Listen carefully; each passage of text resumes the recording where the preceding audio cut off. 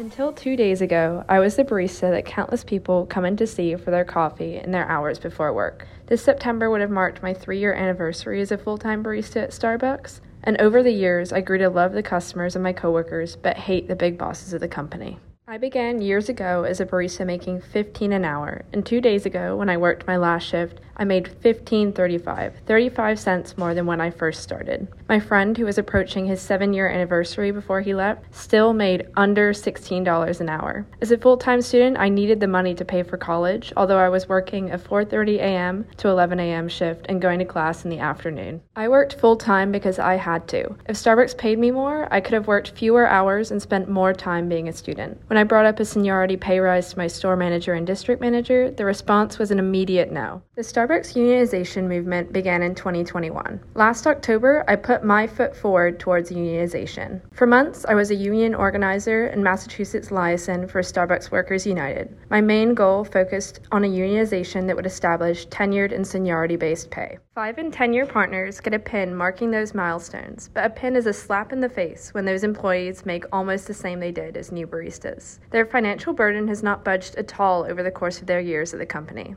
Unionization aims to change this pay scale to keep wages in line with an ever-escalating inflation.